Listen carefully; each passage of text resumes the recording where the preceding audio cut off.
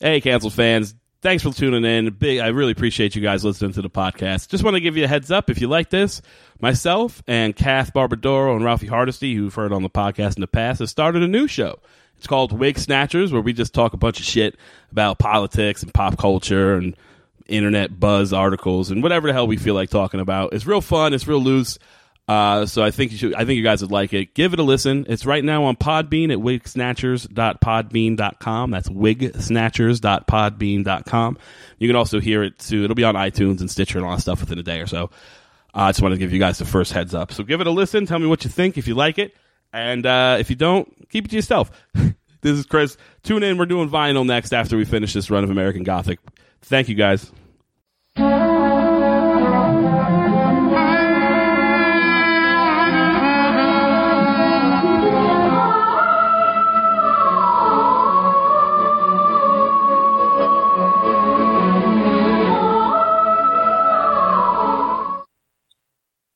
Welcome to Canceled. We're back.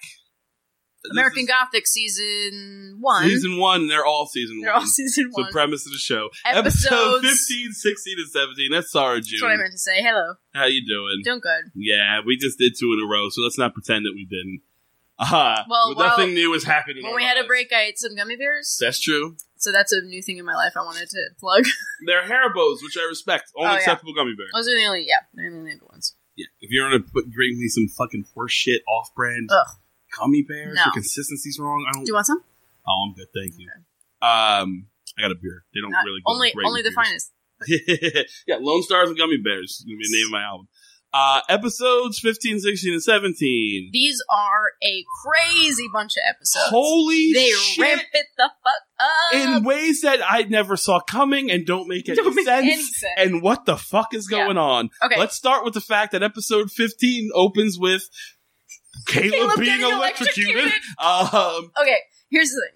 So Caleb is... After the first 2 minutes of this episode, I stopped and went back and watched the credits because I was like, who the fuck wrote this episode? It's not a person that's written any episodes so far. Previous episodes, for sure.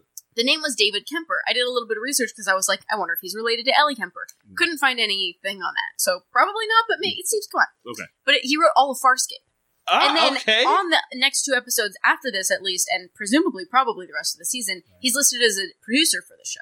And so I am very interested because I think this is his influence. And it is like the most hard-boiled sci-fi. Like it's the most genre. It's like a hard-boiled detective type sci-fi where every single line is a cliche of some kind. A cliche or a horrific metaphor about horrific metaphor or a very bad pun. Yeah. Oh, and then okay, have you heard of that movie Sunsprint or Sunspeed? There's a short film that came out recently. It played some festival and it was written entirely by AI.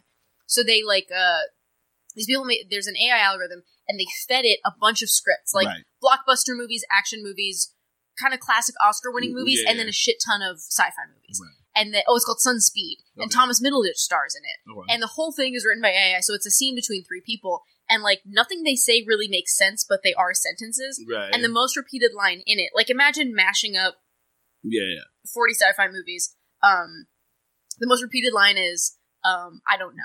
I don't know, and what are you talking about? They're consistently asking. It's just really great. If you like reading horsey books or whatever, you will like Sunspeed. Okay. It's really fucking good. It feels like this was written by AI episode. Is that what you're saying? Yes, what I'm saying. It feels like this episode was written by AI because every line of dialogue seems like probably the corniest line of dialogue in one episode of the X-Files, and they just took all those lines and made them into one episode of American Gothic. It opens with Caleb mopping the floor. No, he's mopping up. He's washing windows. Windows but inside, whatever. He's cleaning windows in the police station for extra money. He literally drops the one line of who'd have thought making extra money would be this hard? It's so Marmaduke. That's such a fucking Family Circus line. Yeah. It should, this episode should just have those dashed lines of him walking around the town, just following him around. It's cartoony. Deputy Ben is there, and he accidentally kicks the mop bucket, and Caleb's like, you kicked the bucket! And then Ben laughs, and then Caleb's like, you know what that means, right? And he's like, what? No. He's like, you kicked the bucket! Ben doesn't know the expression "you kicked the bucket." I don't understand, but he laughs anyway. It's so weird because Caleb is laughing. Yeah. That's it. The exchange makes no sense. Yeah, it's pretty great. Ben seems high. Like Ben is like, "I kicked the bucket," but he doesn't know why it's a joke. It's also, why is it a joke? Like, yes, you said he kicked the bucket. He didn't die, man. He literally just kicked the bucket. He just thinks it's anyway. Ben walks out of the room. This is all within the span of 45 seconds. Yeah. This is Caleb writing. drops the sponge thing that he's cleaning the windows with. It knocks over a lamp and electrocutes Caleb. Caleb literally goes like, there's water on the floor because of the mop being knocked over. So he's standing in a pool of water basically, and he goes, he's full on like pretend. Imagine what you think electrocution looks like. He does. Like, they should have done like the shitty thing they would do in old movies where there's like lightning bolts around him. Yeah. Like, it's just the shittiest electric. But I laughed so hard when that happened. The only thing that made me laugh harder is in episode 17, or 16, which we'll get to in a minute. I know exactly. And you know exactly what it is. But wait. Okay. We'll get to it. But I laughed so hard. Just imagine the most innocent, beautiful little child. Just a sweetheart of a little kid. He's 9 years old and he's working a job to make extra money. In what we can only assume is the summer. But then, no, because they go to school after this. No, not in this episode, but the next episode. This one, he's washing windows for extra money, and then he goes fishing. Right. And then the episode before that, everybody was wearing coats, and there were pumpkins growing in the garden. And then the episode after this everything's completely out of whack. When's Christmas? Never. It's fucking never. Because that would require airing the episodes in an order that made any sense. Some kind of order. So he immediately has an out-of-body experience. Which I love. And which is the only thing funnier than his electrocution. It's like that movie. What's that movie that came? It was based on a book. It's called like The Boy That Lived or some shit. And it's like about a kid who claimed he had he went to heaven. Heaven is for real. Heaven is for real. Yeah. And then he came out and was like, no, I made all that shit up. Yeah, I'm trying to make money. It's basically that. He floats up to the top of the room. He's in some gray clouds. Yeah, he's in a cloud, and then Murley's there, and Buck is there. Murley is really thrilled because he's about to fucking die. That is the creepiest part of this episode. So Buck basically explains it, but her thing is, if he dies now, he dies innocent, and he won't have a chance to become what Buck wants him to become. But fuck you, Murley! Like, don't you want him to be alive be good, right? Yeah. No, it's fucking that like. Murley has like completely lost any semblance of being a character for good. No, she's so single-minded and weird that like she just wants him to not turn evil at any cost, which I get, but like it seems like it wouldn't count as a win for her if a child, if he died as a child. And then also, so basically he's like, Buck's like, take my hand. Both of them basically tell him, at this point, you have a choice whether you try to live or try to die. Right. It's basically exactly that movie, If I Stay. Where at the end it's all up to her. Here's my thing. I don't know that movie. Here's my point. He takes Lucas's hand and goes back to living, and somehow we're supposed to buy that was the wrong choice. He's a child. If you put me that choice at 38, I'm choosing. I want to live. I don't understand why we're supposed to, I get that it's Buck, I think, but at the end of the day, a child choosing to not die should not be the thing that makes him a bad guy. I didn't read it like that. I read it as, in choosing to live, he chooses to live and to align himself with Buck. You know what I mean? There have been times in other episodes where Buck and somebody else, usually Dr. Matt, were vying for control of Caleb over something. Right. And sometimes Caleb says, hey, fuck both of you. Right. But here's the problem. In this situation, if he goes fuck both of you, what does he do? Go to limbo or some shit? Purgatory? So. Yeah. His only option was death and Murley or life and which kind of implies that life is the place where the devil lives, and it's kind of hell. And in the last episode, or not in the last episode, but the one with Artie, there's a whole thing of Artie saying, I want to take people to heaven. I want to kill all these people so they can go to heaven, and I can go to heaven. It's a better place. And then Buck says, what makes you think you're going to go to heaven? Basically, he's like, what if you go to hell? Also, what if you're in hell right now? There's a lot of that kind of talk where he's trying to talk Artie down, but it makes me wonder, is Trinity supposed to be hell? What the fuck is it? I think Trinity is still just a weird, shitty little town. Okay. I think. It would be interesting if this becomes a thing. I don't think it's a hint, but I think they're trying. It's red herrings. They're trying to make those questions. Yeah, they're trying to make us ask those questions for sure. Out of nowhere, there's a fucking weird kidnapping subplot. Some like political. No, he's like a tobacco CEO. No, but the people that kidnap him are like doing it for vaguely political reasons. Yeah, but they're just doing it for money, and they're using the politics thing, I think, as a shield. You think so? I think so, because they're like... That makes way more sense, because the rest of it is just, they seem just like trashy, they're like crackheads, It doesn't, initially doesn't make a lot of sense. The only thing interesting is that one of the kidnappers is Sam Raimi's brother. Oh, which one is it? Ted. It's Ted, okay. Yeah, the one who looks like Sam Raimi. So that happens. And it's just a flash. We get a quick little bit of that. There's these three people pulling a blindfolded guy in a suit through the woods, and he's trying to make a call to give his own ransom. But he's also going like, don't give him the whole amount. What are you talking about? Like, he's trying to talk him out of it. Really. Yeah, he thinks he can kind of talk him out of it. He doesn't want to lose money. But they're putting him in some, abandoned cabin in the woods to wait for the ransom money, and they put this guy Ted, one of them, in charge of watching him in the cabin and making sure he doesn't escape. Right. And then the other two will go out to a meeting point to get the money. There's a fucking... And it's vaguely political, because at some point he says, like, I didn't do anything bad, and then one of them goes, like, 100 million people die of lung cancer, and you're responsible for all of it, essentially. And so that's why I thought they were supposed to be like, I don't like eco-warriors or something. I hear you, but I think they're But nothing else they do matches up with that. I think they're just petty criminals.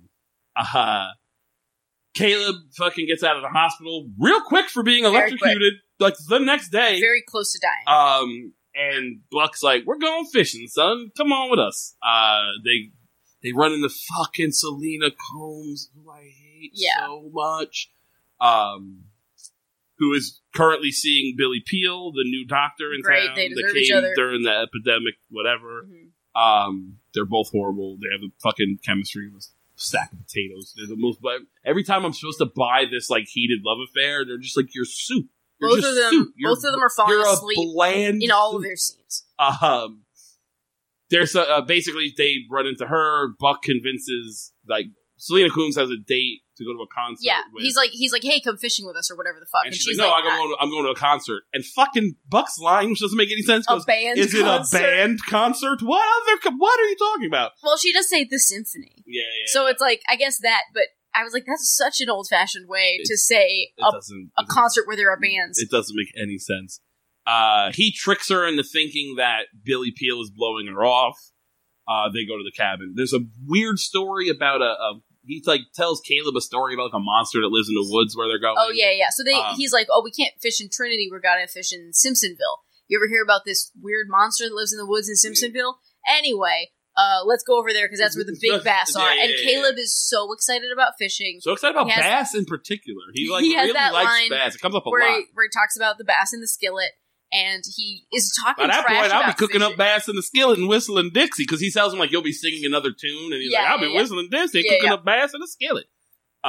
He's very excited about the bass. They show up at the cabin. Very excited about the camping. Like, he seems really happy. Well, Caleb is clearly an outdoorsy kid. Yeah. Like, this is clearly right up his alley. They show up to this cabin, it's all run down, and it turns out to be the cabin where this guy is holed up. So they meet Ted. Now, Ted has shot the hostage from the hostage tried to run away, and then Ted shot him in the back. But he's not dead yet. He's bleeding. Yeah. I love Buck in the face of danger is my favorite Buck, because he so calmly and confidently doesn't give a shit. Yeah. To the point where he walks in and Ted's there with the gun on him, and he just starts eating trail mix. Yeah. And Ted's like, is that trail mix? He's like, actually, it's more of a party mix. It's got like these little crunchy bits. Like, he just starts describing the Chex Mix that he's eating. Yeah. It's so perfect. And then he just walks up to Ted and he's like, oh, Ted, you're going to shoot me? And he just walks up to his gun and is like, shoot me. Like, he's one of those, he knows exactly what's going to happen. Right. And it kind of bothers me just because it makes it less tense, but it is more fun. It's just more fun. It just makes Buck that much cooler. Yeah. Which is fun for the devil. He doesn't need cool. to be, there's a great line. So he gets the gun. Bass will be biting in a little while is a line that I wrote down. Say it again? Where Caleb says, the bass will be biting in a little while. Yeah. We gotta go on. The bass will be biting in a little while. He takes the gun away from Ted. Of course he does. Right. Ted tries to take them hostage, and they see that he's got a half-dead man, and so... literally Buck just snatches the gun out. Buck starts calling him Half-Ted. Well, he's like, you half shot this guy, and you half took us hostage. I'm gonna call you Half-Ted. And he has this great line where he tells he's talking to Caleb. He says, "You know what a conscience is?" Yeah. And Caleb's like, "Oh, like when you do something bad and it bothers you." And fucking Buck's like, "Well, not me, but yeah." Like he just like, "No, I don't have one of those." I don't have that, but you're correct. Kind of perfect. Yeah. And he goes on to say that like Ted. Because Ted has a conscience, and that's his problem. You either need we're not talking good or bad. We're talking survival. Yeah. And if Ted didn't have a conscience, he would have shot both of us and be in Mexico with the money by now. But Ted has a conscience, and that's why this guy's bleeding out on the ground. But he doesn't have enough conscience to not shoot the guy. shoot the guy, exactly. So he's got half a conscience, and he's like, you either need to be in or out. You need to 100% or not. I really like that. It's very much the fucking it's the Karate Kid. Yeah. Karate Kid, do yes or do karate do no. Right. It's just like grapeseed. It's fucking Star Wars also. It's do or do not do, there's no try. Right. He's like, well, you get a conscience or you don't. He's very like, it's so good or evil, so black and white. And I liked this because right before I watched this episode of the show, I watched Garrett Cole apparently played Mike Brady in the Brady Bunch movie. Or he played Dad Brady. Yeah. And if you look it up on YouTube, there's like a little montage of him, and it's called like Mike Brady's Pearls of Wisdom or whatever, and it's him saying these like tautologies of wisdom where he's like, you know the rules of the house, and the rules of the house are that you have to follow the house rules. That's why we have rules. And he says these things that are, I mean, the joke is that he's constantly talking circularly and moralistically, and he does exactly that in this episode where he's like, well, the thing about a conscience is like, it's all this like, I'm a dad and I'm giving you a lesson, but the difference between Mike Brady and Lucas Buck is so huge. It's really funny to watch them back to back. And there was a halfway point in this episode. The next few episodes are very heavy on the lessons. For sure. And at the halfway point of this episode, I was like, this episode stinks, I don't like it. By the end, I was kind of getting into... So this is an episode where Buck kind of turns Caleb. Yeah. This is the moment where Caleb goes 60-40 Buck. Caleb does a thing... Yeah, he doesn't murder anybody, but he does do something that Buck tells him to do. And it's not a good thing. Yeah. It's a manipulative... It's basically Buck tells him, go emotionally how to manipulate people. Mm-hmm. And he just does it. Now, Selena Coombs shows up. God, I hate Selena Coombs. Selena Coombs shows up at the cabin just in time to be taken hostage with them. Yeah. Because... She thinks that Billy Peel is there. For some reason, she goes to talk to Billy Peel. He's not there. She gets taken hostage, blah, blah. Right. I don't know so much that she thinks Billy Peel is there as much as... She thinks that he's fishing with them. And so she goes to give him peace of mind. But basically, she just goes... She goes there to fucking see Buck. Mm-hmm. The other two kidnappers show up and they've got him trapped in the house because they want Ted or whatever, right. blah, blah, blah. The other two kidnappers, nobody's come with the ransom money because the guy's dead. Now, meanwhile... But they're like, they're dating. So, of the kidnappers, two of them are men and they're brothers, and then one of the brothers has, like, a girlfriend, and her name is, like, Jeannie or something.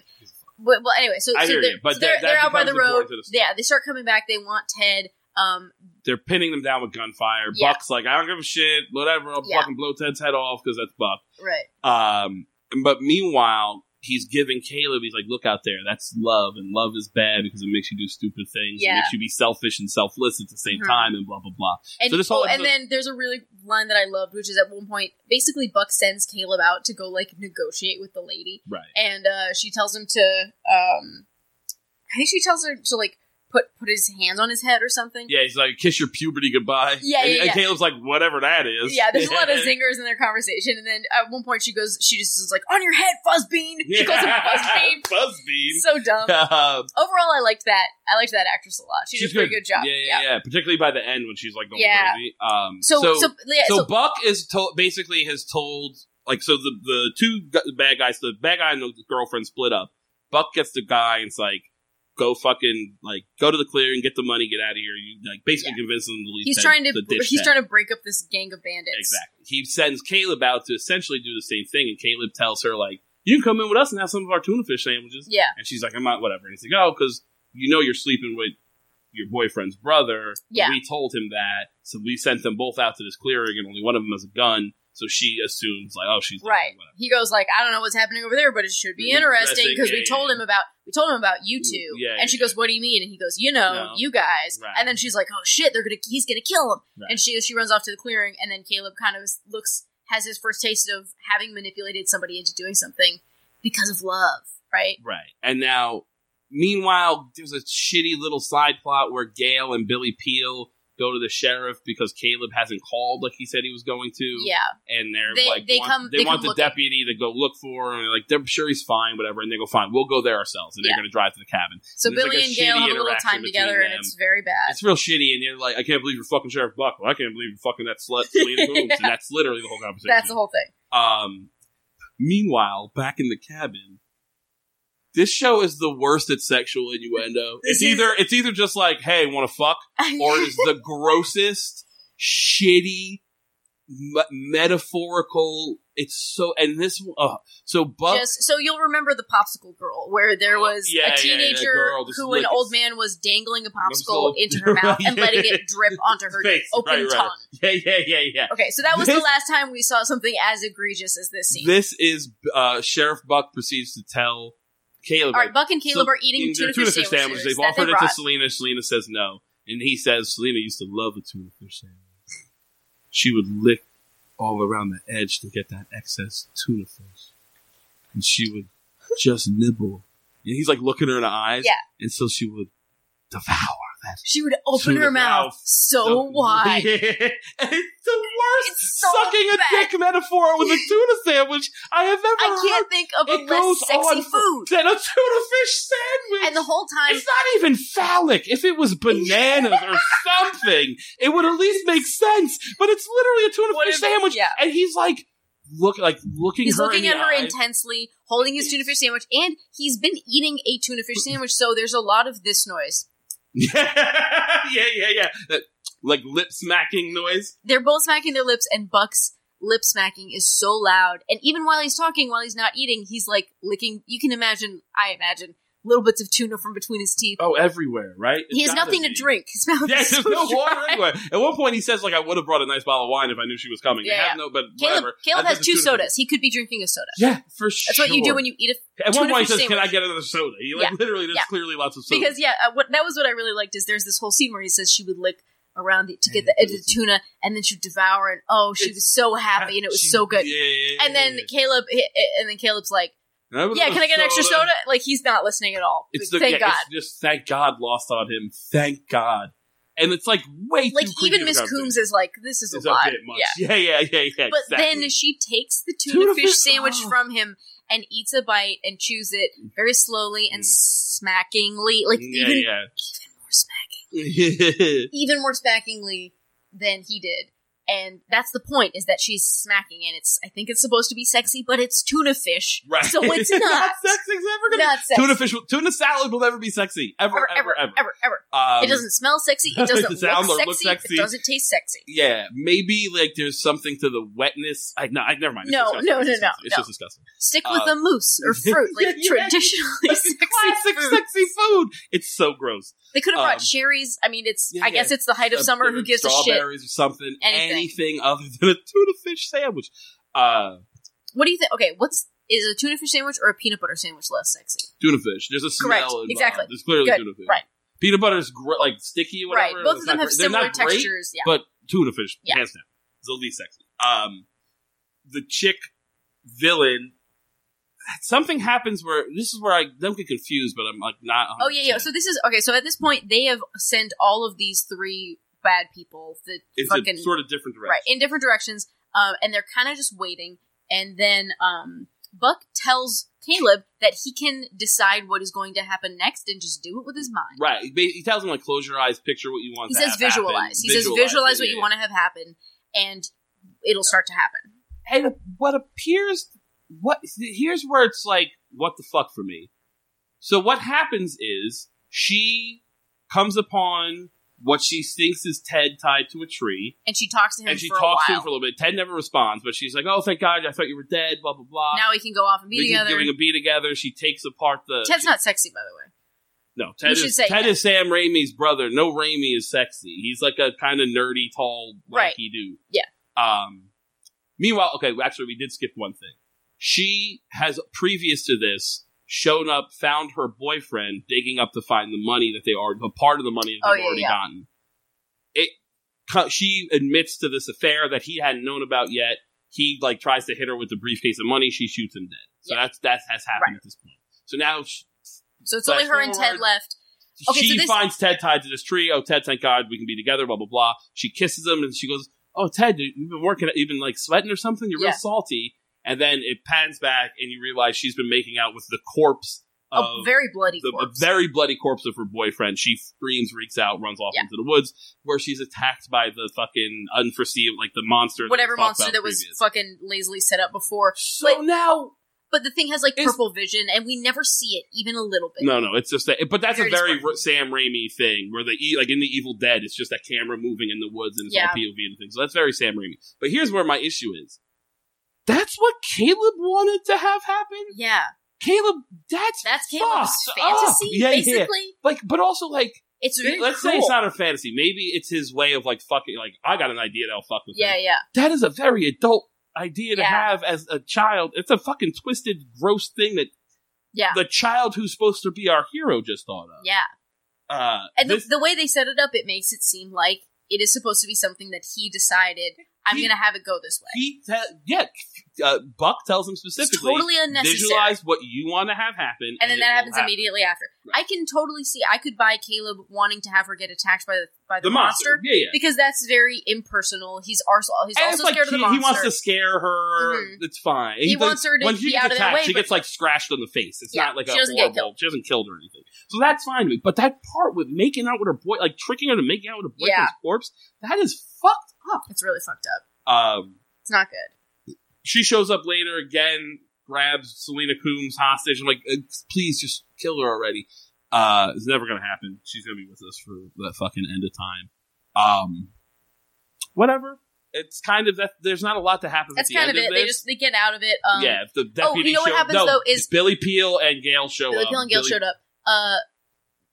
Caleb kind of does magic for good. Like at the end. He gets her to give up the gun. At the end, exactly. So the lady has Coombs like with a gun to her head, and she says, "If you just leave, I'm going to shoot her." And then Buck is like, "Oh, let's go, Caleb. Let's go. I don't give a shit. Let her kill her, and then we'll kill her, and it'll be fine." And that's it. And then Caleb is like, "I don't necessarily want everybody to die." So then he goes up and he kind of hypnotizes her into the gun. And he's like, "Oh, you don't want to do." He kind of talks her down. He goes, he flat out just goes, "Hand me the gun." And to me, that's supposed to be like a magical influence. Yeah. He's like Jedi mind tricking her into giving her the gun. It's not so much that he talks her down. Yeah. And that's kind of how it ends. Billy Peel shows up and like takes care of the girl, the female crook who's now cut from the monster in the woods or whatever, and the deputy shows up, and there's really not a great wrap up to this episode. I did really enjoy pretty much all the Caleb Buck interactions in this episode. Yeah, those conversations are like kind of interesting and good, and then everything else in this episode is fucking dumb. Everything is very weird, and this is the David Kemper produced this one also, and that tuna fish is literally like, I almost want to like just, even if you don't watch these episodes, just go watch that scene. I want to like take it and put it on YouTube. Put it on YouTube, yeah. It's just insane. I don't know how it got through. You have to assume multiple rounds of edits. Graphic. It is so graphic. It's so graphic and so poorly thought out. Wouldn't any... okay, I'm looking at 3 pieces of food in your living room right now, and all of them are sexier than tuna fish. Yeah, and one of them's a fucking spaghetti squash, and it's still hotter than fucking tuna fish. Ugh. Episode. Who wants some like a pre-masticated like sandwich, essentially? Ugh. So gross. But here's the thing: there are no sexy sandwiches. Sandwiches as a whole are not a sexy food. The sexiest sandwich would be like a salami sandwich on a baguette because it's the most fat. Right. Episode 16. Anyway. Who? Write in your thoughts about what's the sexiest sandwich. Yeah. Write it. Please tweet at me what your sexiest sandwich is, and we'll have a poll. Episode 16. This one was my favorite. It's great and terrible in all the best ways. Yes. Gale shows up at Buck's office and is like, Buck, it's over. I don't know what the fuck I was thinking in the first place, but we're done. That's literally how the episode saying is like, this David Kemper is like, we gotta ramp the fuck up out of these cold opens. Right. All the cold opens are just nuts now. They really get into it. And that's literally how it began. She says, I'm leaving town and I'm taking Caleb with me, and fuck you, we're done, it's over. Yeah. And he's like, you think it's just that easy? She's like, yeah, I do. And she goes to immediately he impregnates her with his eyes. He looks at her and says it doesn't move. And then she's pregnant. He squints in her direction. She's like, suddenly, and she makes this terrible noise. And then she has a terrible cramp and she falls over. She goes to the hospital. She's pregnant. She's getting an ultrasound. There is a nurse who is a different nurse from any of the nurses we've seen before. God forbid you should, employ one person for more than 2 episodes. For sure. And the nurse is like, "Oh, look at your healthy baby boy." And then she looks at the ultrasound. Well, slow down. Hold on. We have a bunch of shit to discuss before. No, you're fine. Nothing I just happened. Have questions before they look at the ultrasound. Okay. Slow down. Okay. I just want to get to it. I get you, but please don't. Okay. One, the biggest question. She knows she hasn't fucked, right? Like, she never fucked Buck. I think she's supposed to have fucked Buck. When was she supposed to have fucked Buck? We've seen all their interactions. The closest time they fucked is in the yard. They're both fully clothed, and then he has to take her to the hospital. Nobody's pants came off. You can't fuck with your pants cut on. That's just not a thing. You can. You have to pull them down somewhat. Yeah. But no one did that. No one at any time. I think it's TV sex. I think it was supposed to be TV sex. It covers them with a sheet so we can assume. But when you have two fully clothed people making out in the grass, we're not supposed to believe they fuck. We're supposed to believe they make out. It doesn't make a lick of sense that she's pregnant. I can see it doesn't make sense that she's pregnant because at one point then later she says, "This baby is like, it's not me. It has nothing to do with me. Like, It's all you," when talking to Buck. Two. Before they actually reveal the sonogram, I really thought that it was going to be like a tiny little bug. Like, it would just be like a baby with Gary Cole's head on it. And I was like, please just have Gary Cole's head. I'm begging you. No, it's better. It's just an evil baby. She's looks at an pregnant. ultrasound. She's trimester. Yeah, there's an ultrasound. And then suddenly it kind of She's in her first trimester, but they're doing an ultrasound and they're like, it's a little early for an ultrasound usually, but because this is, I don't know, they make up some excuse for why they're doing it. So, okay, this is what I love though, is, the nurse is giving her an ultrasound. You see regular ultrasound. The nurse kind of goes to help Dr. Peel on the computer with something. Yeah. And then Gail grabs the ultrasound wand herself. And she wants to see it again. She wants to see it again. She's giving it an ultrasound. It has a creepy demon baby face. And it literally, like, makes an evil grin at her. It turns its head and looks at her. It raises an eyebrow. It like, furrows its brow so it looks angry. And stares at her. I laughed so, like, I yelled.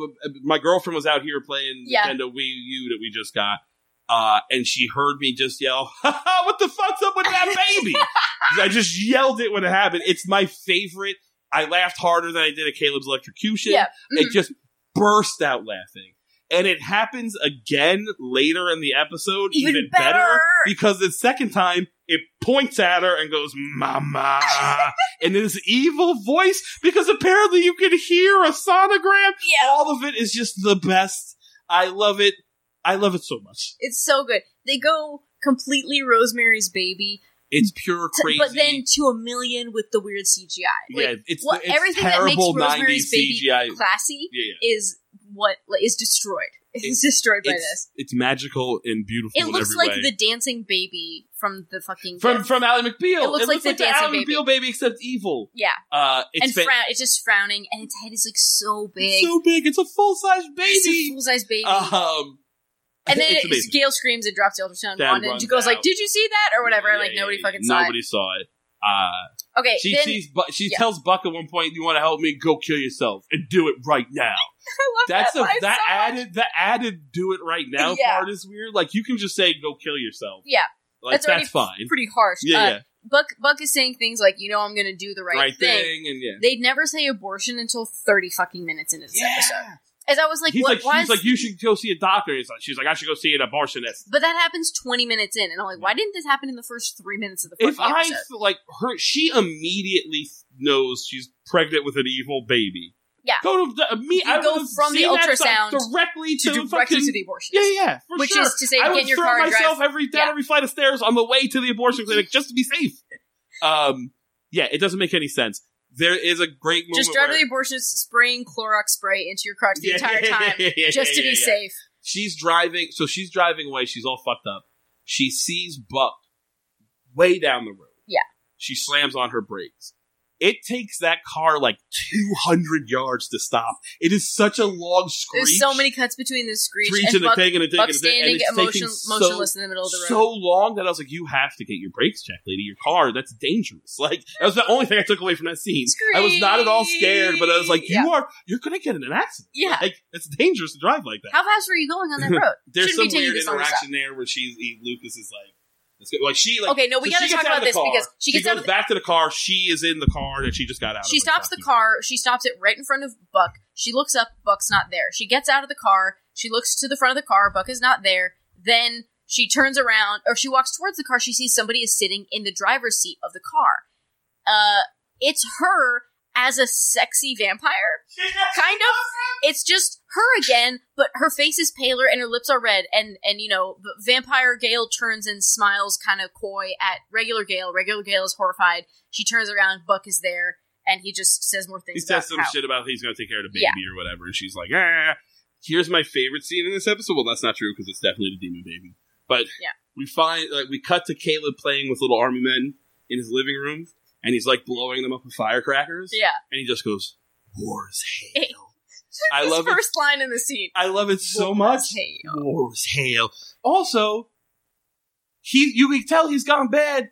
Who plays with fireworks inside? Yeah. You're a lunatic. He's blowing up firecrackers on the rug. Gale comes in and says, like, "Hey, I need you to comfort me." Basically, well, what happens? I won't tell you why. She walks in and he's like, "What do you need?" Yeah. And she's like, what do you mean? He's like, I haven't seen you before. You walk in, you look like you need something. Like, he literally just says those lines. He really calls her out for ditching him constantly and only going to...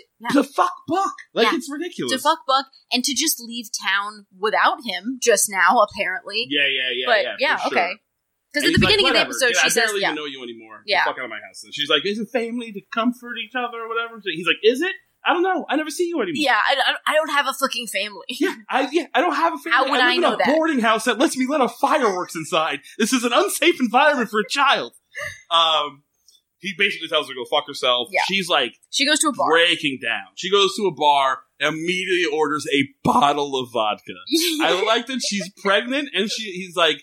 She goes, vodka, and the guy goes, single, double, and she goes, bottle. And the guy's like, all right. One, that's not a thing. There are places that do bottle service, but it's like $60. It's not how that works. Not for a single person sitting at a bar. Yeah, and also what he does is reach into the well where his bottle of vodka for making drinks is with the sports mouth still on it and just hands that to her. Doesn't make any sense. Fucking stupid ass who gives a fuck Selena Kuhn shows up. And she's wearing a piece of clothing that she has worn earlier in the season, which is a blouse that is supposed to be leopard print, but is not really leopard print. It's just kind of leopard colored, and then there are what look like burn marks all over it. Like, they don't look like leopard spots. They look like somebody burned her 1,000,000 times with a cigarette on this shirt. They have some shitty conversation back and forth. At one point, she's like... It's fucking catty. It's super catty. Selena's pissed because she got knocked. She knows that she's been knocked up by Buck. Mm-hmm. But then she, like, at one point, she's like, I get it. We drink so that we can feel, and then we drink to make the feelings stop. And then fucking Gale's like, well, what if we want them to stop forever? And she goes, by gun. I was like, Jesus Christ, fucking Selena. Fucking goddamn. Get a little more euphemistic, why don't you? Yeah. It's a terrible fucking scene. There was like they're just so bitchy to each other. Like, at one point, I think Gale says like, oh, I like it when, when you fuck some girl's ex, she tries to act like you're a whore, even though you were fucking the same guy. Like, it's really rough. It's like, super they catty. do not hold back. It's also still a thing I don't give a shit about. So, like, it's catty, but I don't care. Doesn't matter. Peel and Buck talk about something. Who gives a shit? They talk about Selena. So it's boring. There's but here it's very boring, except for this line that I absolutely love because it's just terrible and dumb. Apparently, Billy Peel is also a brain surgeon now. Because there's like kid who's got a fucking like bandage on his head or whatever, and Buck alludes to somehow helping the kid or whatever, and he's like, when I had his skull open and you could see his brains and all. I feel like a guy who is operating on brains wouldn't call them brains and all. No. I feel like he would use at least a slightly more technical term. Or he would just stop at brains. Yeah. What's the all? Yeah. It's just and he's delivering that terrible Billy Peel Southern accent. It's just the dumbest thing I've ever seen. He doesn't even need to be doing this dumb Southern accent because he's not supposed to be from there. but for some reason he's doing it too. He's just been infected by everybody with a bad Southern accent on the show. It's so terrible. Some boring conversation about Selena. I don't care. But Buck is like, I want you to help Gale and take care of this baby or whatever. Yeah. No one gives a shit. We cut back to now Gale's at home. She's drinking more vodka. And she gets some kind of weird cramp. She looks in the mirror and her face starts morphing around like Flubber. Like the goofiest 90s CGI. Literally, she's like, whoa, her cheek gets big. She looks at the chair and it turns all wavy. And then everything around her is wavy. And we don't really know if it's because she's drunk or because she's being taken over by the demon baby or what. I think both. That's what it's supposed to be. Yeah, and then she goes to sleep and she has a dream. She has a dream about the child. She's grown up. The child's name is Luke. Of course. And she's chasing him around the park and she's like, and it looks cute and mommy. And the kid looks happy and the kid looks happy, but we only see the kid from afar. Then she gets to the bottom of the slide. She's like, slide down, Luke. And then Luke slides down and he gets to the bottom of the slide, and his forehead is brains. It's brain. It doesn't. It's supposed to be a monster. It's like I think we're clearly supposed to buy. Like we saw the demon baby. This is the demon baby grown up, so it should look demonic. Mm-hmm. But instead of making it look like the baby that we saw, they give it a really wrinkly forehead. His forehead is brains. It's not wrinkly. It's brains. Right. And it's a little gray. And it just doesn't. That's it. And it happened, and I was like, huh? What? What is that supposed to be? The brow is furrowed. Instead of a forehead, it just looks like brains, but then he has hair. Hair on top of the brains! Yeah. It's very confusing. Yeah. I couldn't, make it a known monster. Yeah. Or make it what the thing we saw, or just don't. Because I don't understand. Because on the ultrasound, we don't see the baby's brains. We see it have it has kind of a gross head. Forehead. Yeah. It is evil, angry forehead. It just doesn't make a lick of sense, and it really confused me. Then she wakes up. She has this great conversation with Buck that I love, where she's just like, you know what pregnancy is? It's a tumor in your body. Oh, yeah. It feeds off all your, has its own agenda. That's my fucking middle school poetry right there. Yeah. It feeds off your energy and it has its own agenda. And then after 9 months, it goes into remission. And your body rejects it. It's the fucking shittiest. It's so bad, but it's also the most interesting Gale has ever been. She's very angry, and I like it. And then she does say it's me against it at one point, which I really liked. And then she finally said, this is where finally she says, maybe I should go see he goes, well, you need to see a doctor if you're feeling so shitty. And she goes, maybe I'll go see an abortionist. I'm like, yeah, why don't you? Yeah, maybe you should probably do it. Why not? Like, why are you saying it like it's not even, I don't know. Like, I also don't, other things happen, but I don't understand why she doesn't continue. Anyway. I would do that. No, her next plan is to jump off a building. The next thing we see her, she's on top of the bank. Buck's driving around. He gets a call that there's a jumper on top of the building and matches Gale's description. Oh, we also find out. Oh no! Well, she goes and gets another ultrasound, and this is where we see the baby go, points and says "mama," and then the nurse is there, and then Gale goes, "Hey, do you see that? Do you see that shit? Do you see that?" And then the nurse is like, "No, it just looks like a normal healthy baby boy." Mm. So we don't know if maybe Gale's crazy, but then the nurse has an interaction with Buck where clearly he's blackmailing her because she's been stealing drugs or something. Yeah. And I really like that in that scene. So apparently she's seeing this creepy baby and having are we to buy that the nurse is also seeing the baby and pretending not to? Yes. I was very confused by the scene. I think that was supposed to happen. Is Buck says what's going on, and she's like, she's not buying it. Yeah. And he's like, well, you better sell it better because otherwise I'm going to talk about your extracurricular activities and stealing pills or whatever. And he's got a curette in his hands in this entire scene, and I was like, yes. Oh yeah, he's swinging it. Yeah. Gotta have something to do with those hands. So I guess that's what we're meant to be. I just couldn't understand what the nurse was supposed to be doing. I think she's supposed to be acting like everything's chill to gaslight Gale, basically. Right. Which is what she does, but Gale is like, this thing just talked to me through an ultrasound. So then Peel. So she's at the hospital. Yeah. She's on the roof of the bank. Oh yeah. And Buck shows up and she's like, I'm gonna do the right thing here and fight this evil or whatever. And I'm like, remember when you said abortion 8 minutes ago? What happened to that? Do that. Why are you killing yourself? They don't even explain why she doesn't. You know There's what I mean? no explanation other than it's just not done. I think it's because it's CBS and you just don't do that on CBS. Yeah. At which point Caleb shows up. On this roof and talks her down. On the roof of the bank, out of nowhere. How he knows she's there, How does he know anybody's there? And talks her down. Yeah. And is like, oh, you're my family. You're the only family I have. All my family's dead. You can't leave me alone like this. Blah, blah, blah. All very good points. All of it very good points. So she doesn't, right? She gets down. Huh?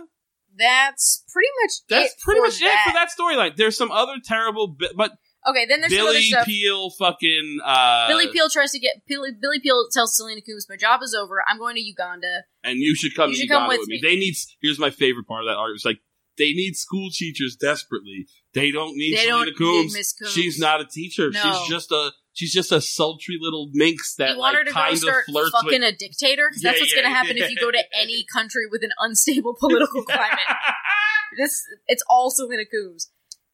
So they're supposed to leave, and then when it's time for them to leave, she doesn't show up. He comes back. He's like, "Why didn't you show up?" They're mad at each other, but then they fuck. Then they fuck. At this point, we see Buck. Halfway through, Selena gets a fever. So Selena looks like she's kind of red or whatever. Yeah. And you see Buck with a match, and he's like, "Oh yeah." So terrible line like "time to light the match." We're halfway through a sex scene with Selena and Billy Peel, and then we cut to Buck in his office, and he's lighting a lighter, and then no, he has a match. He flicks the match head, and he goes like, "Time to watch it burn," or whatever the fuck he says. Then he flicks it out, and you see this. He flicks it with his thumb and strikes the match with his thumb.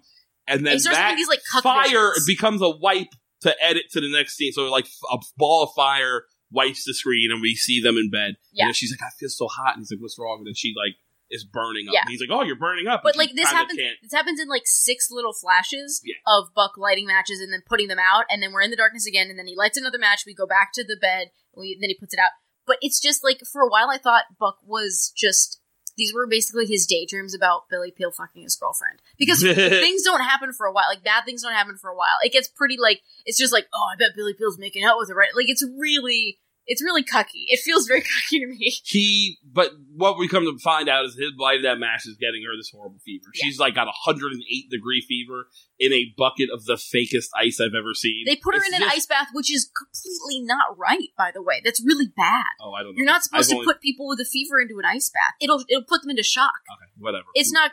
The least of my concerns about this episode is the fucking veracity of their medicine. I was very worried about that. Those ice cubes were clearly styrofoam bricks that stuck there. It was a terrible fake ice bath. It took me a little while to be like... I was like, this is supposed to be an ice bath, right? Like, I actually couldn't tell. Yeah. But I didn't know what else it would be. Buck so Peel goes to see Buck and punches him a bunch of times. And he tells him to stop it. I know this is you somehow. And he goes, I've seen magic in Africa. Yeah. He's been in the jungle, so now he's like, she's under a spell. I know it. How what? You're a doctor. Out of nowhere, you believe in magic? Suddenly. It just doesn't. It's such a weird change out of nowhere. Because the other episode was all his initial episode. When the whole town was being overcome by magic, was him going, "Nah, to science. There's no magic. This is just science." Yeah. And now his girlfriend has a fever, and he's like, "I know magic." Yeah. I know magic when I see it because I've been to Africa. Yeah, for sure. It just doesn't make any sense. But Buck tells him then, he's like, "Here's the bargain. I fix her, and you fall in line. You do what I tell you. You're obedient to me." And he literally says, "Kiss the ring." He kissed the ring, and Buck and he holds his hand out with the ring on it, and then Peel's like, "Kiss my ass." Damn. Which is hilarious because he then basically is saying, "Fuck Selena. I don't give a shit." No, I will let Selena die before I do this to you. Right. Then he goes to Selena, and Selena is kind of out of it, but calling Lucas's name over and over. Yeah. Then she gets better magically, even though Peel was like, "I won't make this bargain with you." Right. Selena still gets better. Then and goes to Buck and is basically like, "Now you know who." Buck's like, "Now you know who really loves you." Yeah. I cured you, even though you're fucking Peel. Yeah. Blah blah blah.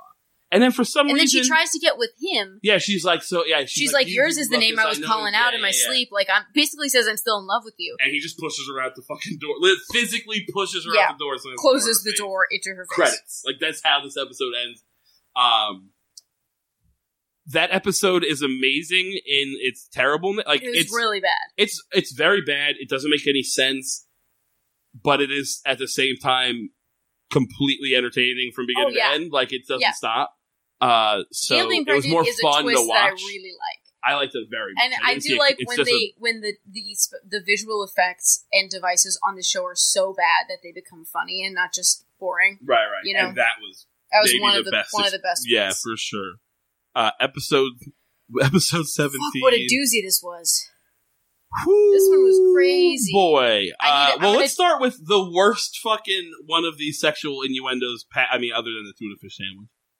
It's not even an innuendo. It's just a delivery that it's like it doesn't make any sense. So we show it opens with like clothing spread across the floor, clearly leading to a bed. We hear Selena and Billy Peel having a conversation about how to kill Buck. Yeah. Maybe you can fall down the stairs. It's mostly like Selena, and they're kind of, sort of a game. Right. He eventually goes, all right, basically it's revealed that they are fucking in Buck's bed. They believe Buck... On silk sheets, no less. She has told Peel that Buck is out of town, and they're fucking in his bed. He wants to find some files that Buck has stolen about some patient that some doctor friend of his wants.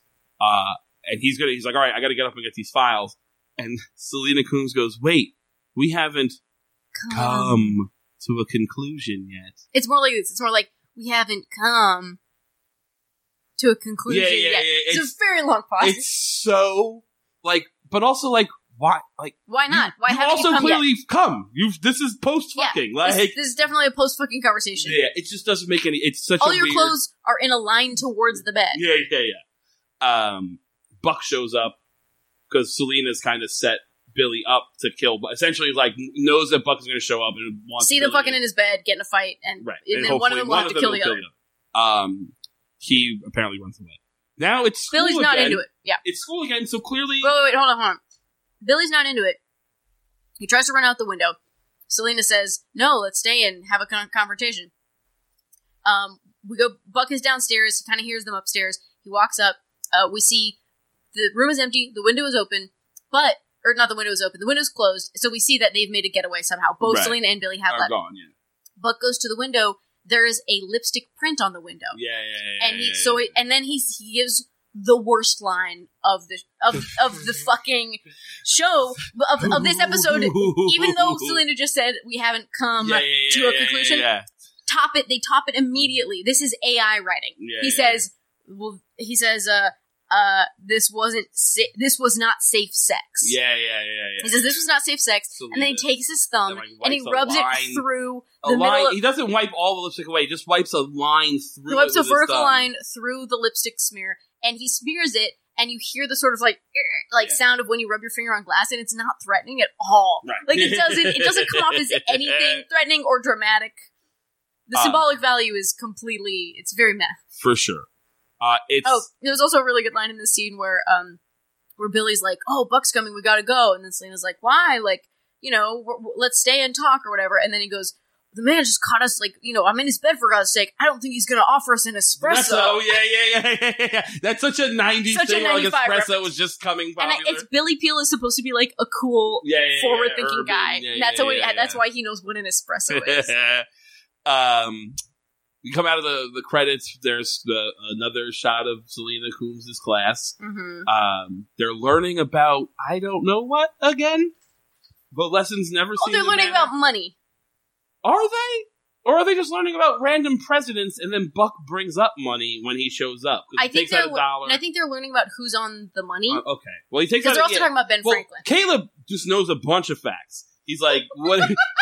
For some reason, this kid who's maybe not the smartest this whole time is like, oh, well, whatever president that was like the head of the French Foreign Legion and invented fucking baseball. Or whatever. He's like, here's a bunch of shit Ben Franklin did. And then Buck from the back of the classroom where he has just appeared goes, he had a bastard. Yeah.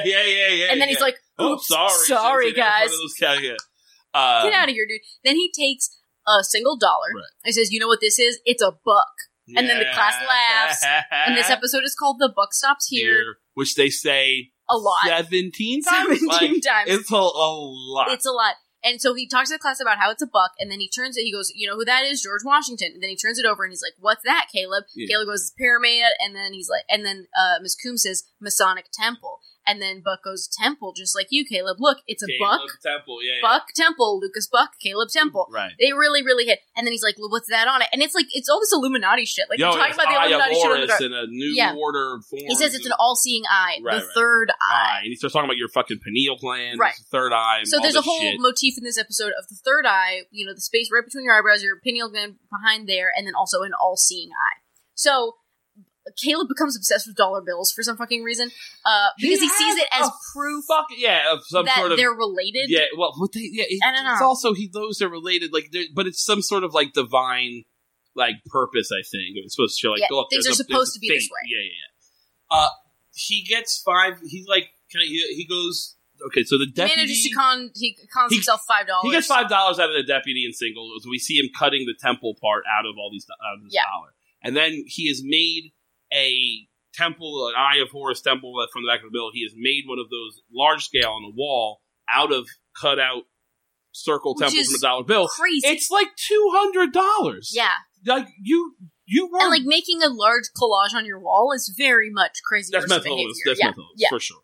No one seems to care. Right. No one's bothered.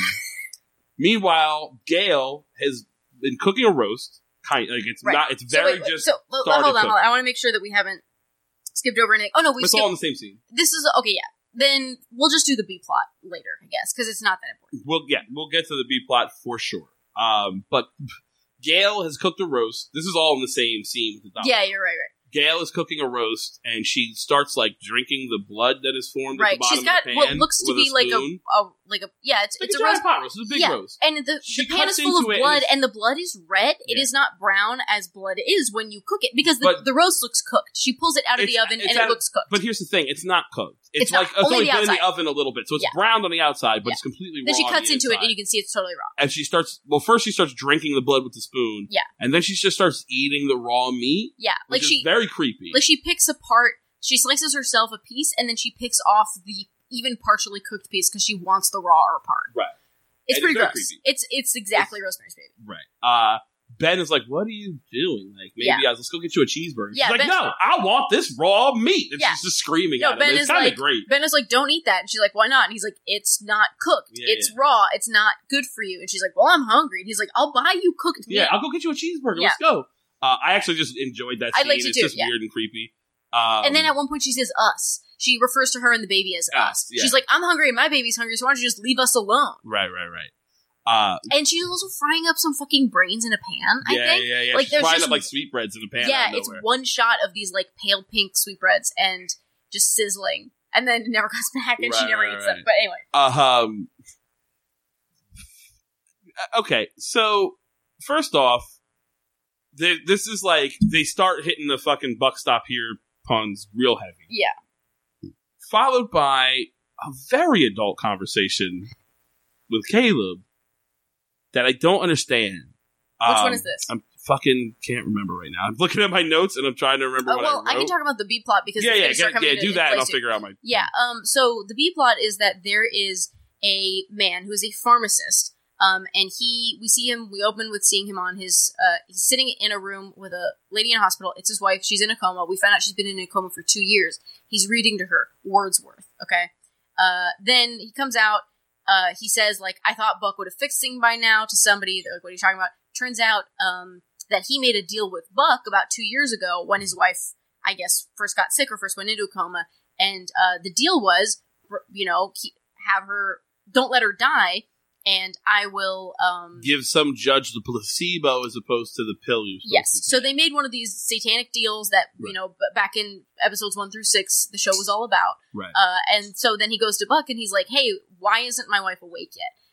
Why isn't she alive?" And then Buck's like, basically says like, "You didn't read the fine print, buddy. You told me to keep her alive." And then he goes, "That's not living. She's in a coma." There's a great line there too where Buck's like, "Well, at least you don't eat much." Yeah, it's so shit. Yeah. He's like just like straightening a picture on a wall when he says he just doesn't give a fuck. Yeah, he's like, "Oh, maybe costly, but And so the pharmacist is like, "Well, you cheated me because I did what you said and you didn't keep her alive." And Buck goes, "Technically, she's alive, right?" Right. And then the pharmacist is pissed, but he doesn't really know what to do.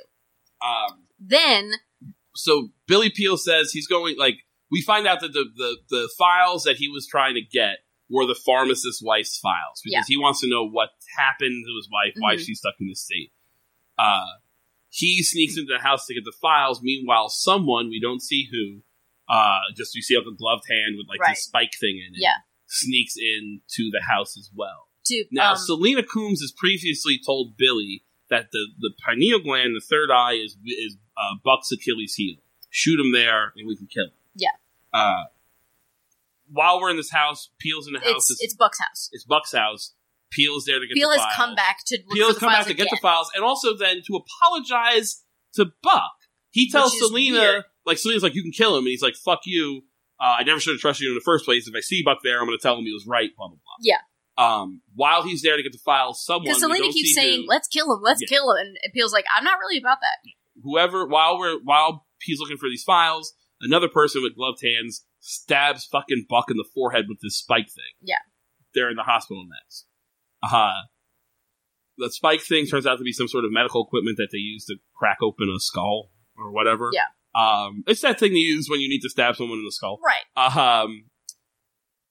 It's got fucking Billy Peele's fingerprints all over it. They find it in like the sewer drain. Billy Peele also brings Buck into the hospital because he comes downstairs, sees Buck's body. At his house, I found him. Yeah, and they were like, "What were you doing at his house?" And he was like, "Nothing bad." And they're like, "You clearly killed him." Little suspicious. Yeah. So he gets arrested. Yeah. This is where the conversation comes that I find very adult for Caleb. Mm-hmm.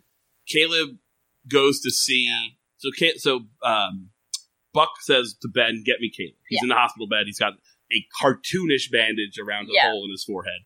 And he says something to Buck. He says to Caleb like the thing about the fucking all-seeing eye and the Horus Novarum Seclorum, whatever the fuck he's been saying. Whatever Latin is on the back of the dollar. A new order will rise. You know, there's this whole thing they keep saying.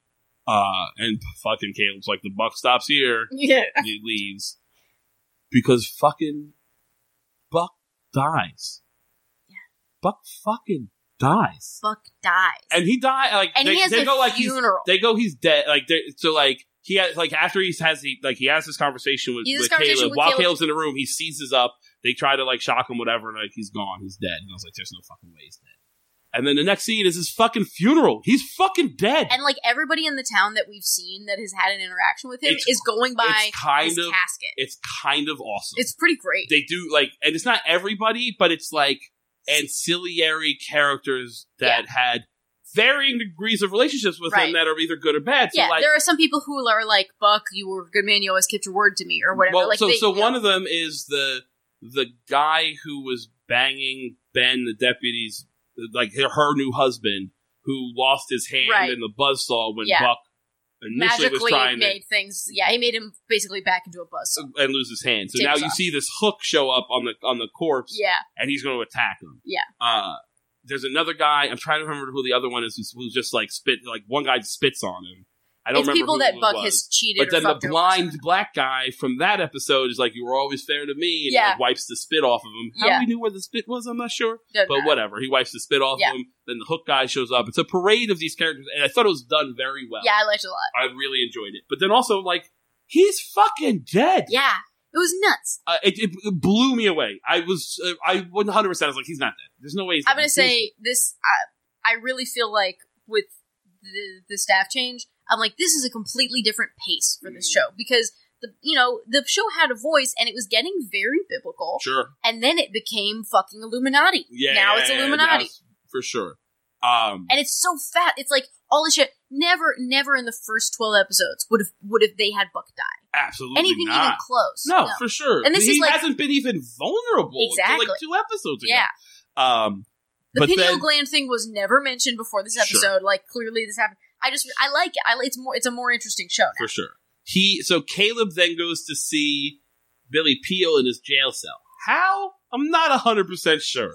Doesn't matter. Whatever. This little kid is in the jail cell, and people just take Caleb everywhere that's terrible and traumatizing. He just says to him, like, "Seems like you've been touching a lot of my father's property lately." And there's a whole conversation about how Selena Combs is property. She belongs to one man, but another man... She belongs to Lucas Buck, and Billy Peele crossed him, and now Caleb is going to murder Billy. Yeah, he's like, "You're going to pay," or whatever. But the whole conversation Caleb is wearing his suit. Caleb is wearing looks the like funeral a little... suit. He's coming from the funeral. He's like, "I will avenge my fucking father." It's fucking awesome, but, like, that conversation about what a possession Selena Combs is fucking gross and uncomfortable. Because it's coming from the hero and the villain. At this point, Caleb's kind of a villain. He is going to murder people in defense of his fucking demon father. Right. But Billy Peele essentially is supposed to be our good guy. Yeah. Because I can only assume at this point that he has replaced Doc Matt, who hasn't been in 3 episodes. That's right. Yeah.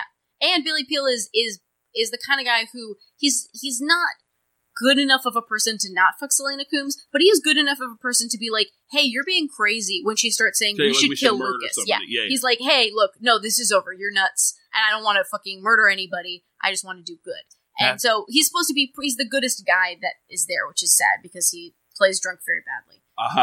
Very true. Oh, Jesus Christ, does he play drunk badly? That sequence in the episode, in a few episodes ago, where he was like trying to get Miss Coombs to go to Uganda with him, when she doesn't show up at the airport, he just goes to on a cartoonish drunk. He goes to like some sort of hobo part. Yeah, of there's town like a trash fire, and he's just hanging out by himself instead of with other. But he's also like pretending to be a fighter jet. None of it made doesn't make sense. He plays drunk extremely badly, but then Ben comes and like he's like, I get it. You're broken up over. Doesn't matter. Ben, what I actually did kind of like that because Ben's been there himself. Yeah. So I do kind of like that little time. It did make sense for them to have that moment. It just was his drunkenness was hilariously cartoonish. Very. At one point at the funeral, Gail's like, "How could you do this? You know I loved you." No, you didn't. Just a minute, like you spent a whole episode saying the opposite. Yeah, and trying to kill yourself so you wouldn't have to have his baby. Right. So that line just didn't make any. And then Selena's like, "Shut the fuck up!" Like Selena shows up and is like all bitchy to her. It's pretty great. And this whole time, I'm like, "Oh, this is over the devil." I'm like, "This is some kind of dream." This whole time, it is not. All of this makes all of it happens. Buck's fucking dead. Then we find out that they find the Ben shows up at the hospital, says we found something else in the sewer behind the house where the murder happened, possibly something that belonged to whoever murdered Buck. Person.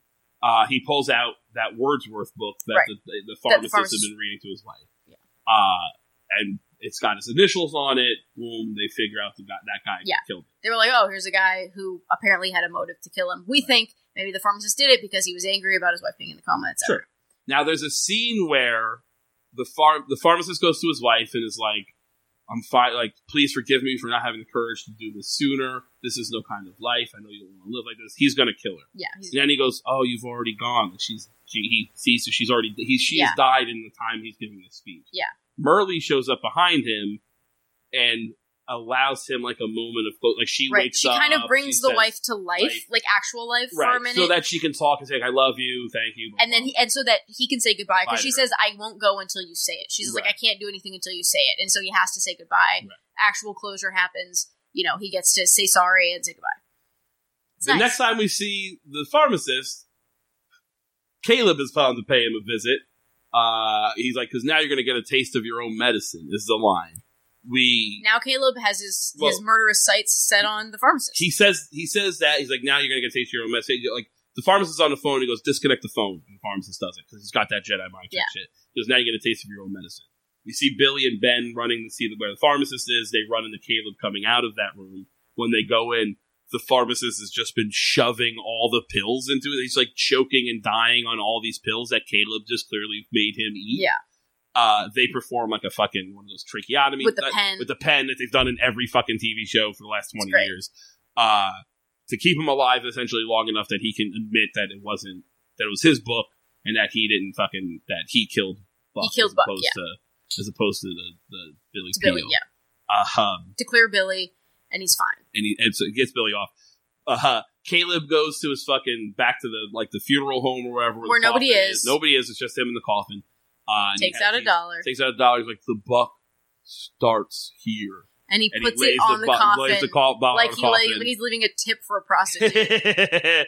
I've never been to a prostitute. I hope they get more than $1. Oh, tip. No, it's a shitty tip. Look, Caleb has turned completely evil. Yeah. He's tipping a single $1. And that's it. This episode ends with Buck dead, Caleb evil. Caleb explicitly taking up the mantle of evil. Yeah, he's tried to kill identifying himself as a Buck. Yeah. He's no longer a temple, he's a Buck. Yeah. Kind of great. Yeah. Kind of crazy and doesn't go totally all over the place. Oh, and then we see inside the coffin, Buck's eyes open. I didn't see that part. That's the very last part. Oh, I missed that. That's the very last shot. Shit, I must have looked away when the credits came. Yeah. It's one of those very last minute cliffhangers. Oh, literally, it's like 1 second his eyes open. Okay, that makes me mad because then if he's just going to be alive in the next... What I was hoping when the next episode... I haven't watched the next episode. But what I'm hoping is he's now the ghost, like Murley is, and they're fighting for Well, it's not clear with just a shot of him opening his eyes, but I was hoping they would maybe have us think maybe he was dead for a week, before watching the next episode, and then he opens his eyes at the beginning of that one. But I just think Caleb putting the $1 on the coffin and being like explicitly saying, I'm the new evil guy in town. I'm Buck, is a good enough cliffhanger for sure. For me. But 100%. No, they have to, whatever. We have to have Gary Cole open his eyes. I thought this episode was awesome. I enjoyed it. It's definitely got me excited for the next episode. I was kind of fading there in those like previous 2 episodes. I was like, all right, what's happening? They're crazy, but there's not a lot going on. This was like we're fucking jump starting real storyline shit, and I really liked it. I really liked it too. Sarah Paulson's Southern accent is just consistently distractingly bad. I know I keep bringing it up. I know every time but it's so... But it's awful. It's like, there are a lot of bad Southern accents on this show. Sure. Hers is the worst by far. And also, she's barely in this show at this point. She has like 3 lines in this episode. It really, I mean, the less she shows up, the darker the show gets, and the more interesting it gets, but I feel That's also kind of maybe... No, I like it, but I think CBS was kind of like, hey, we thought there was going to be more angels in this stuff. show. Yeah, I think it's part of the reason why they like are forced to bring her back sometimes. That being said, I enjoyed it very much. Got anything you want to plug? I don't think so. Go to my website, heysarahjune.com, watch some videos, see if I'm doing comedy near you. That is awesome. Keep your eye out for some shit I'm filming. I can't talk about it too much right now, but it's very cool. It's pretty interesting, and it involves a lot of hanging out in a mansion and shit. It's weird. Whatever. It's been fun. So keep your eye out for that coming. I'll be in Winnipeg for the Odd Block Comedy Festival in August. If this should be out Friday, so if you're in Austin, check out the Sting this coming Wednesday. I'll be at if we're going that far ahead, I'll be at Savage Henry Comedy Festival in Arcata, California in September 1st through 3rd. There you go. Check that shit out. Rate, review, subscribe on iTunes and all that shit. It's awesome for us. We're on Stitcher. You can listen to us there, SoundCloud, all Twitter, that stuff. At Hero Streamers on Twitter. At HeySarahJune on Twitter. Instagram, all that shit. Next episode, we're going to go back to 2, so we're going to do 18 and 19. So watch those 2 episodes, and we will see you next week.